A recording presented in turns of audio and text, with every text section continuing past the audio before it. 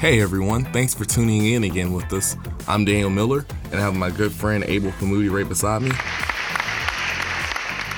We're seniors at Toccoa Falls College, and alumni, welcome back. Welcome back to the school. Today we're going to be talking about miracles in the Bible and miracles in our everyday life that's performed by our Lord. We know we have personal stories, and the Bible gives us stories. So just before we get into it, we want to give you a broad definition of what a miracle is that is found in Oxford Dictionary. So the definition of a miracle is this: a surprising and welcome event that is not explicable by natural or scientific laws and is therefore considered to be the work of a divine agency. Miracles are presented all throughout the Bible, and they're also presented on our day-to-day activity. We just have to be still and see how God is working in our lives. So the two ways God usually performs miracles is God himself, whether behind the scenes or personally, like we see many times throughout the Bible, or he uses people to perform miracles. One place we can see this is in Kings 17, verses 17 through 24. Sometime later, the son of the woman who owned the house became ill. He grew worse and worse and finally stopped breathing.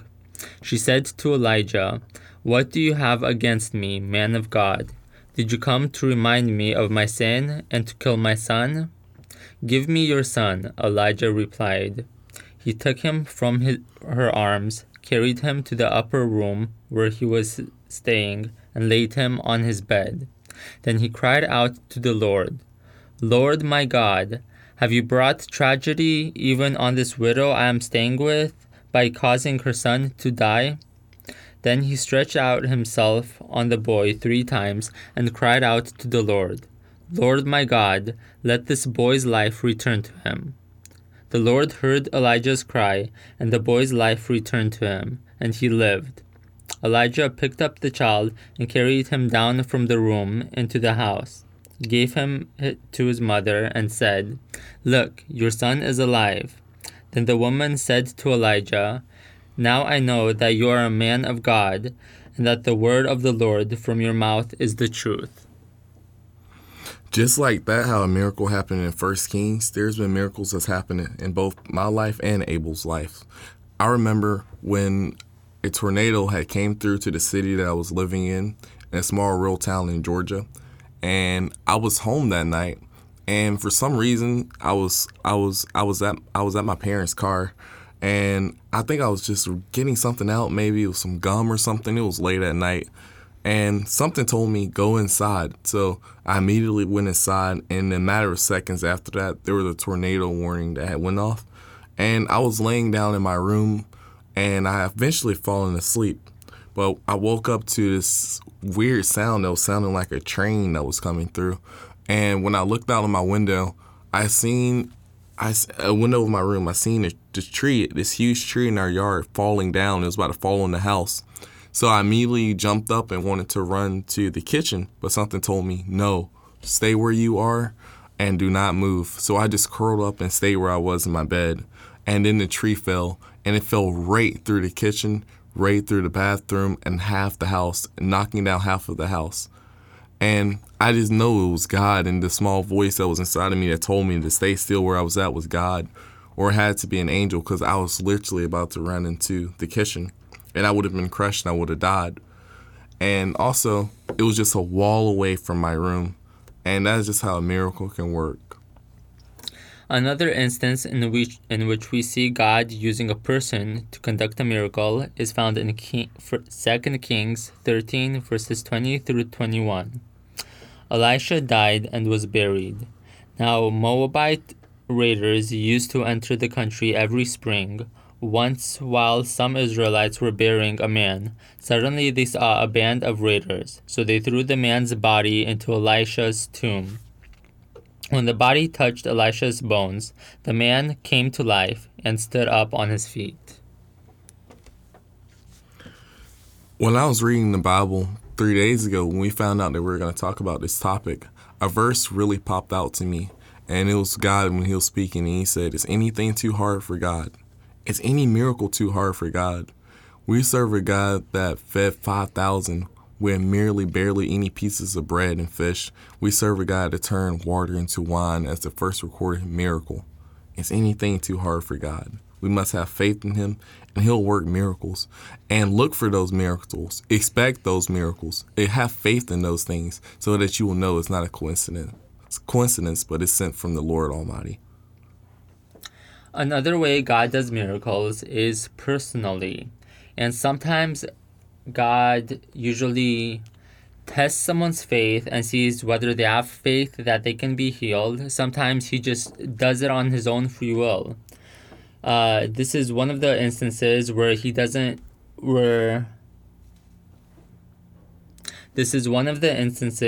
God does not require one's faith, but rather just does the miracle on His own free will. And this is found in John 11, verses 38 through 44. Jesus, once more deeply moved, came to the tomb. It was a cave with a stone laid across the entrance. "Take away the stone," He said. "But Lord," said Martha, the sister of the dead man, "by this time there is a bad odor, for he has been there for 4 days." Then Jesus said, "Did I not tell you that if you believe, you will see the glory of God?" So they took away the stone. Then Jesus looked up and said, "Father, I thank you that you have heard me. I knew that you always hear me, but I said this for the benefit of the people standing here, that they may believe that you have sent me." When He had said this, Jesus called in a loud voice, "Lazarus, come out." The dead man came out, his hands and feet wrapped with strips of linen, and a cloth around his face. Jesus said to them, "Take off the grave clothes and let him go." From this, we see that Lazarus was already dead. There was no need or possibility of him proving his faith. So in this instance, God just did the miracle of His own free will. That is so powerful. So powerful. In Luke 18:27, Jesus replies saying this, "What is impossible with man is possible with God." Miracles. When you've been in situations or will be in situations where you're like, how in the world am I going to get out of this? Or what in the world? I have no control over this. I can only call for help. Just remember, what is impossible with man is possible with God. Another place we see God doing a miracle of His own free will without requiring faith is found in John 2, verses 1 through 11. On the third day, a wedding took place in Cana in Galilee. Jesus' mother was there, and Jesus and His disciples had also been invited to the wedding. When the wine was gone, Jesus' mother said to Him, "They have no more wine." "Woman, why do you involve me?" Jesus replied, "My hour has not yet come." His mother said to the servants, "Do whatever he tells you." Nearby stood 6 stone water jars, the kind used by Jews for the ceremonial washing, each holding from 20 to 30 gallons. Jesus said to the servants, "Fill the jars with water." So they filled them to the brim. Then He told them, "Now draw some out and take it to the master of the banquet." They did so, and the master of the banquet tasted the water that had been turned into wine. He did not realize where it had come from, though the servants who had drawn the water knew. Then He called the bridegroom aside and said, "Everyone brings out the choice wine first, and then the cheaper wine after the guests have had too much to drink. But you have saved the best till now." What Jesus did here in Cana of Galilee was the first of the signs through which He revealed His glory, and His disciples believed in Him. What an amazing miracle, and the very first one that is recorded, Jesus turning water into wine. How many of us have God transformed our life? How people look at you and like, wow, you're the same person? Have faith in God the way His mother had faith in Him. Another way God shows His miracles is if someone has faith in Him.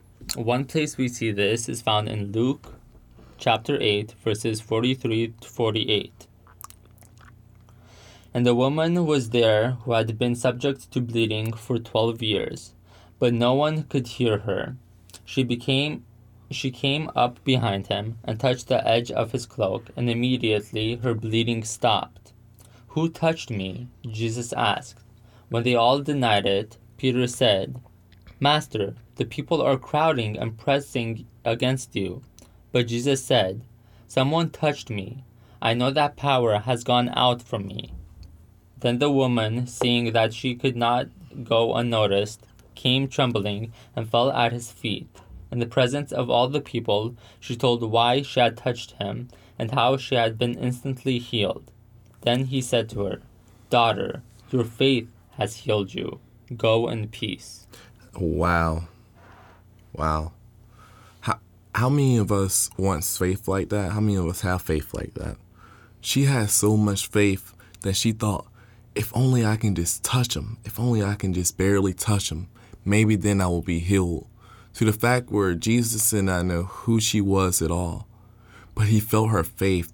He felt her faith in him, that he looked around and he said, "Who touched me?" Because he realized how much faith that she had. It's as if his power had went into her. That's the type of faith that we need to have. This lady was dying.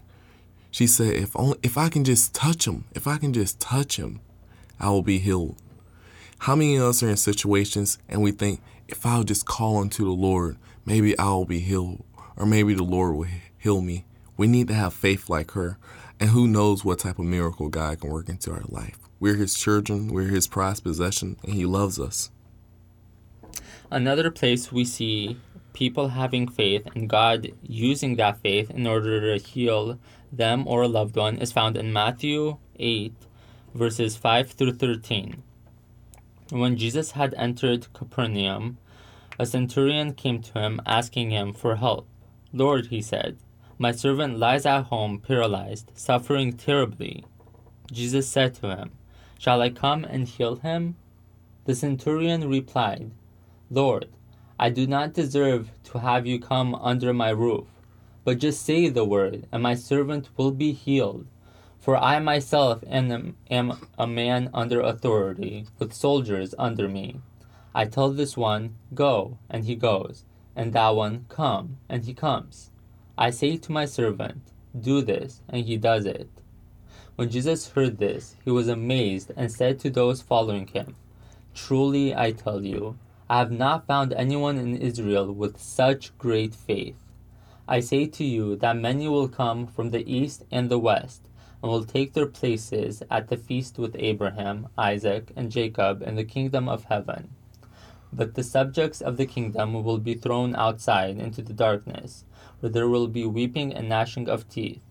Then Jesus said to the centurion, "Go, let it be done just as you believed it would."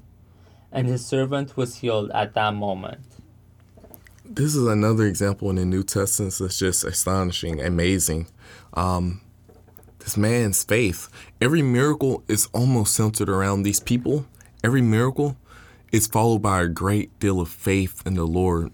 We went from a lady that said, if I can just crawl next to him, if I can just touch him, I'll be healed, to a man that came to him, a well-off man, if he had many servants like that.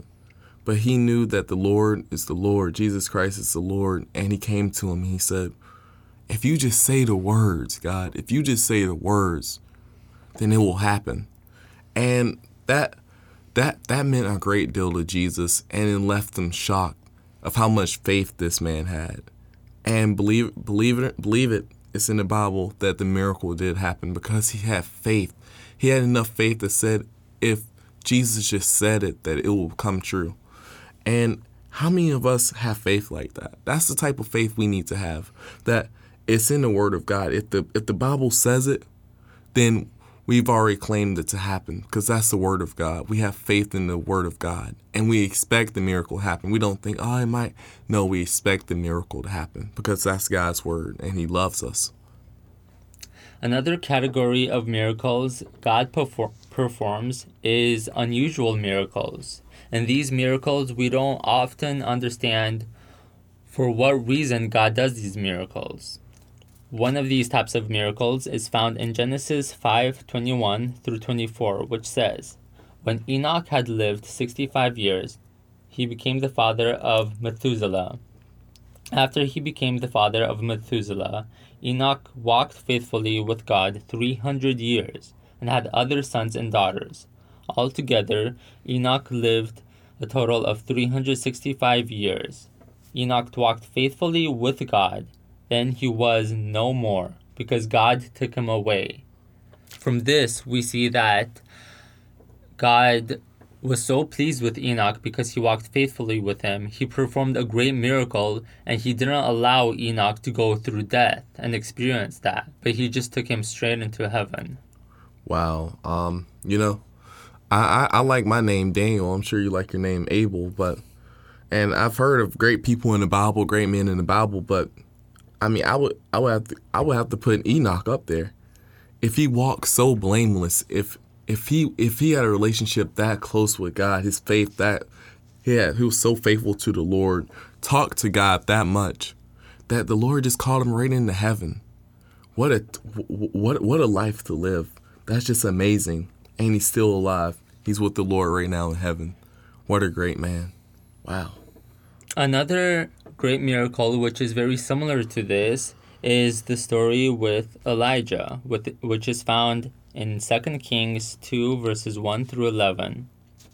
When the Lord was about to take Elijah up to heaven in a whirlwind, Elijah and Elisha were on their way to Gilgal. Elijah said to Elisha, "Stay there, the Lord has sent me to Bethel." But Elisha said, "As surely as the Lord lives, and as you live, I will not leave you." So they went down to Bethel. The company of the prophets at Bethel came out to Elisha and asked, "Do you know that the Lord is going to take your master from you today?" "Yes, I know," Elisha replied. "So be quiet." Then Elijah said to him, "Stay here, Elisha. The Lord has sent me to Jericho." And he replied, "As surely as the Lord lives, and as you live, I will not leave you." So they went to Jericho. The company of the prophets at Jericho went up to Elisha and asked him, "Do you know that the Lord is going to take your master from you today?" "Yes, I know," he replied. "So be quiet." Then Elijah said to him, "Stay here. The Lord has sent me to Jordan." And he replied, "As surely as the Lord lives, and as you live, I will not leave you." So the two of them walked on. 50 men from the company of the prophets went up and stood at a distance, facing the place where Elijah and Elisha had stopped at the Jordan. Elijah took his cloak, rolled it up, and struck the water with it. The water divided to the right and to the left, and the two of them crossed over on dry ground. When they had crossed, Elijah said to Elisha, "Tell me, what can I do for you before I am taken from you?" "Let me inherit a double portion of your spirit," Elisha replied. "You have asked a difficult thing," Elijah said. "Yet if you can see me when I am taken from you, it will be yours. Otherwise, it will not." As they were walking along and talking together, suddenly a chariot of fire and horses of fire appeared and separated the two of them, and Elijah went up to heaven in a whirlwind. Wow, I've never really even heard of that story. That's amazing. And speaking of stories, Abel, don't you have a story that centers around faith and miracle the Lord's done for you in your life? Yes, absolutely. We see that God not only does miracles in the old days, but he does miracles even today. One great story is that of my own life. When I was 2 years old, I was diagnosed with meningitis and tuberculosis. And as a result of the meningitis, I completely lost my sight. The doctor said I had little to no chance of survival, and if by sheer chance I would survive, I would remain permanently blind and I would become handicapped both mentally and physically. However, all my family constantly prayed, and they asked all their friends to pray. They had faith, and eventually God healed me. After a couple of months of my illness, I completely got rid of it, and God completely healed me, giving me my sight back and allowing me to be perfectly normal. Right now, I'm here at TFC, a senior about to graduate, and I am a living testimony to the great miracle God did in my life. That's amazing, man. You're a walking testimony. You know, no one can never say that. A person can never argue to a Christian that God doesn't exist, because you can tell your testimony where they're gonna say your story isn't true, and that's just amazing, man. I didn't even know all of that. That's amazing, and it's great to have you here. And you're definitely not handicapped, because you ride about 10 miles each day on your bike. Very smart, doing well in school, about to graduate, get a good job, and it's just a blessing to have you here, man. That's amazing. And I know for a personal miracle that God exists. Once again, it's just recently, like 2 months ago for sure, was when I was in my car accident, and the split second, the only person that I could really call on to was the Lord, and that's who I put all my faith in, that split second that I had, because I was sure I was about to face death. And the next thing I know is that I was getting out of the car and without a scratch on me except for a little mark on my hand, and my car went from one side of the expressway to the next one, knocking out of the railing and totally crushing my car. And it's nothing but God, and it was a miracle. And I'm thankful to live and tell others about it, how great God is. And we have a short story to tell you guys. It's by Andy J. And you want to give a brief little talk over it before I read it to him? So this is basically a story of one of the last survivors of the attack on the World Trade Center. This person was in the South Tower in New York City when it all happened. And although he was on the 84th floor, which is really high, he miraculously made it out of there, and he is still alive. Just amazing. So I'm going to read it to you guys. Ron DeFrasco was a Canadian working on a U.S. immigration work visa in the South Tower of the World Trade Center on 9/11. He was a manager at Euro Brokers office on the 84th floor. As a Canadian, he felt as if it was a unique honor for him to have been appointed to his position and to be working in the World Trade Center, regarded by many as the most prestigious building in Manhattan, which, by the way, it is. When the first plane hit the North Tower, the people in his office heard the crash and saw the flames and smoke from the building. They did not know yet that a hijacked plane had been involved. As the plane started ringing and people started asking Ron and the other employees there what happened, they surmised that a small plane had lost its way and accidentally hit the building. They could see that the flames from the crash were forcing people in the North Tower to flee, and in some cases to jump to escape from the fire. As the news reports started coming in, giving more accurate accounts of what was happening, Ron got a telephone call from his good friend in Canada telling him to get out of this building. He heeded the warning and made his way over to the elevators. Just then, the second plane hit the tower. Wow. Ron says that the impact of the crash was so violent that the building swayed some 7 or 8 feet. He thought for a moment that the building would tip over, but instead it simply stayed back the other way. After the building stopped swaying, Ron made his way to the staircase. Unlike in the North Tower, the plane came in level. In the case of the South, the pilot of the plane came in at an angle, evidently to cause maximum damage. In a sense that was ferocious for Ron, and that right tip of the wing of the airplane plowed into the tower above the 84th floor, although the body of the plane crashed into the building below it. Ron quickly made his way to the staircase. Smoke was coming up for the stairs from the lower floor. He tried to make his way down, but people from the lower floor were coming up to escape the fire below, so he turned around and tried to go up. Since the right tip of the wing of the plane hit the tower above his floor, the part of his tower was on fire. There was no way to proceed upward. For perhaps the first time, Ron realized he was no longer in control of the events in his life. A sense of doom descended on him and the rest of the people trapped between the floors. Unable to go up, once again he turned to go down, facing the smoke coming up from the staircase. Now there was also fire down below, and despite using a piece of drywall to shield himself from the heat, as he proceeded, his body was being burned. He thought it was all over. Overcome with smoke, he was about to give up. Just then, Ron says he heard a voice. He could not really explain exactly whose voice it was, but he drew strength and faith from it to continue downstairs despite the burns. Then he heard a second voice, the voice of a firefighter. While he could not see in the smoke, the firefighter said to come in the direction of his voice further down the stairs. Ron reached the firefighter and told him he couldn't breathe. The firefighter examined him and told Ron to go down to the bottom where he would be cared for. That's what he did. Since he was now below the crash site, the sprinklers had come on and making the descent much easier. When he finally emerged on the ground floor, he was blocked from exiting the door by the firefighters, who said it was too dangerous because of the falling debris and the bodies of those who jumped. Instead, he was directed into the basement of the building to exit there. Ron descended below. He was especially impressed by a heavy-set man who had also come down from his tower and was now descending with Ron into the bowels of the building. As they reached downstairs, they suddenly heard the rumble of the building pancaking down on them.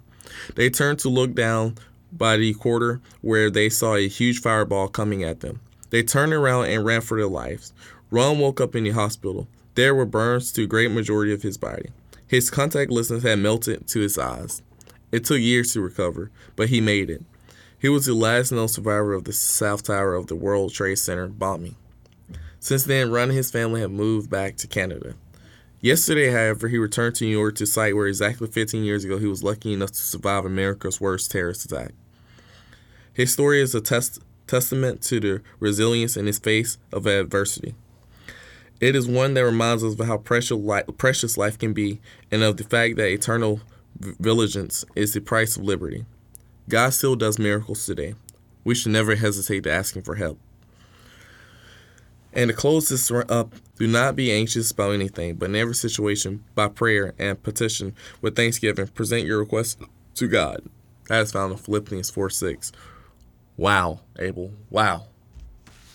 From this, we are reminded that no matter what obstacle we're facing, it doesn't matter how big or small, we should never be afraid or hesitant to come to God in prayer, because we know, and He reminds us in His Word, that He can do all things. And all we have to do is have faith in Him and lean on Him for support. I totally agree with you. And just to have faith, and listen and key in on those small voices, because God can speak through us, as we seen last podcast, through angels, through people, or just directly to our heart. And don't be anxious about anything. And just listen to God's word and have faith in it. Find out what you need to know in the Bible. Have faith that if it's the word of God, John 1:1 says, in the beginning was the word, and the word was with God, and the word was God. The Bible, the word of God is the Lord's word. Have faith in it. Have faith like the man when he came to Jesus and said, if you just say the words, it'll happen. Or the woman that thought, if I can just touch him, I will be healed. Have faith. That's all we have for you guys today. Thank you for tuning in to us. Welcome once again, alumni. Let's have a good weekend. Thank you.